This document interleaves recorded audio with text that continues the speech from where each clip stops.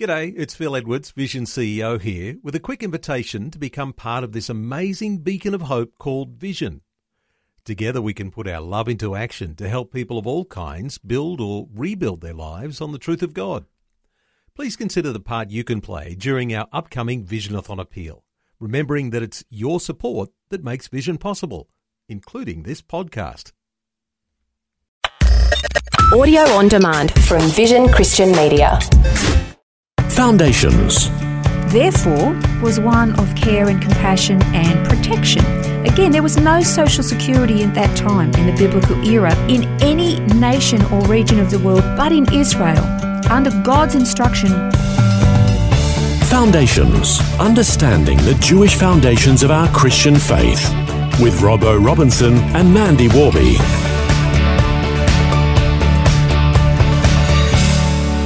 Throughout the Old Testament, God talked a lot about caring for orphans. They hold a special place in his heart, and he expected his people to be both compassionate and protective of them. Today we're going to take a look at why orphans are particularly special to the Lord and why that's so important to us. I want to start by reading James 1, and it's verses 26 and 27. It says, "If anyone thinks himself to be religious and yet doesn't bridle his tongue but deceives his own heart, this man's religion is worthless. Pure and undefiled religion in the sight of our God and Father is this, to visit orphans and widows in their distress and to keep oneself unstained from the world."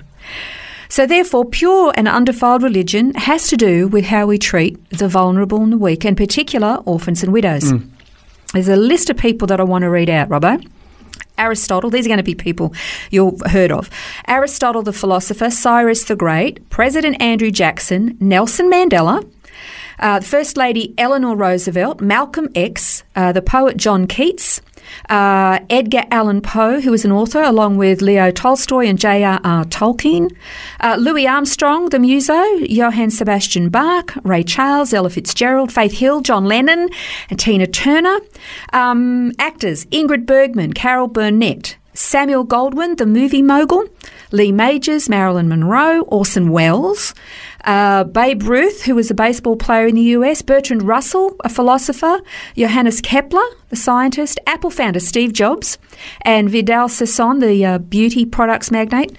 Frodo Baggins, fictional characters here, Tom Sawyer, Oliver Twist, Cinderella, Jane Eyre, Huckleberry Finn, Pollyanna, Anne of Green Gables, Luke Skywalker, Mowgli of the Jungle Book, Snow White, Superman, Tarzan, Wolverine, Mark Schultz, Christian Muso, and my mum. They were all orphans. Wow. All of those people That's were amazing. orphans. Yeah, you got halfway through that list before I sort of started to tune into like, okay, I can see where this is going now. Yeah, they were all orphans. That's amazing. Yeah, I was really quite surprised when I read all of those as well. Now, the Hebrew word for orphan is yatom, and it means fatherless. Now, in Bible times, if a child had a mother but no father, they were actually considered an orphan. And the reason for that was that single-parent families were predominantly impoverished because if the father had died, he was the breadwinner. It wasn't a common thing for a woman to have a job or earn money. It was primarily the father or the husband of the family. So if the father died, the child was considered fatherless and therefore an orphan, and they were both impoverished. That's why when you read a scripture, it always says orphans and widows at the same time. Yeah. And so if they're considered orphans, then what happens to them? Now, in our societies today, in Western nations, there are far greater provisions for single-parent families and children with only one parent, and that being a mother predominantly, are not considered to be orphans. They have a mother, they have a parent, and there are facilities in place to make sure that they are not left with no income or protections. And but how does God look at orphans? Okay, so all throughout the Old Covenant scriptures, God warned his people not to oppress or afflict orphans and widows. These were the most vulnerable members of their society. And actually brought into that was also what he called the aliens, the foreigners that actually lived among their societies. And so it would probably be a good idea to read some scriptures to see exactly how how God felt about the orphans and widows. There are certainly lots to see in the Old Covenant. So an example is Exodus 22. You shall not afflict any widow or orphan, it says in verse 22.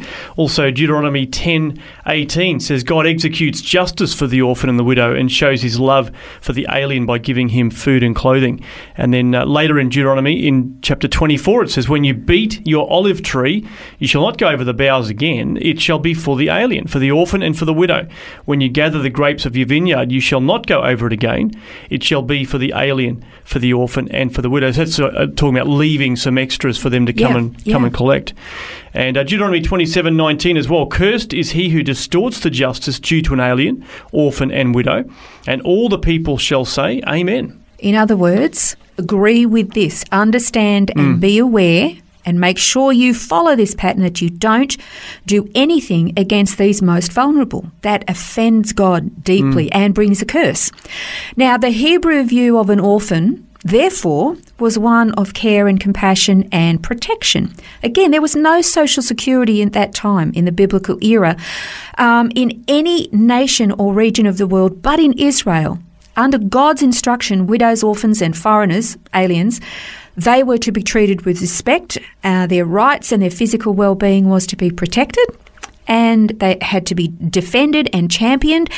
And anybody who was cruel to them or trying to rip them off, God would be furious about. And there were many times actually when in ancient Israel as a national people, they actually fell into that trap and God was so angry. And he would send prophet after prophet after prophet, warning them that if they didn't stop doing that, judgment was coming. It was for idolatry, yes. It was for being unfaithful to him, yes. But God was so angry with the way they would sometimes treat the most vulnerable in their societies. And as a result, it would bring curse on them, Deuteronomy 27:19, as you just read. But then you also mentioned another scripture that had to do with harvesting. And God instructed that when his people were due to harvest their crops, they were only allowed to go through and bring in a harvest one time. Remember, they didn't have the big machinery that we have, so they have to do it by hand. So they could go through, but only once. And the rest had to be left so that the most vulnerable, who didn't have a protector or a breadwinner to go and earn for them, could actually go into the fields, property that they didn't own, and collect food for themselves so that they could survive. Yeah. Well, you see this illustrated in the book of Ruth, don't you, where Ruth goes into that field that Boaz owns, and the workers were leaving those extra bits in the corners of the field. They weren't allowed to harvest because of the widows and the orphans that would come in, and then they would collect for their own needs. Exactly. And that was called the law of gleaning. It was to make provision for the vulnerable. Now, that was unique to Israel. I don't know of another society in the ancient world that ever implemented anything like that unless they adopted those particular principles from the people of Israel. That was unique in the ancient world. Israel was always very, very unique. And there's in Psalm 68:5, God is said to be a father to the fatherless and a judge for the widows. Is God in his holy habitations. God is watching these most vulnerable as to how we deal with them and treat them.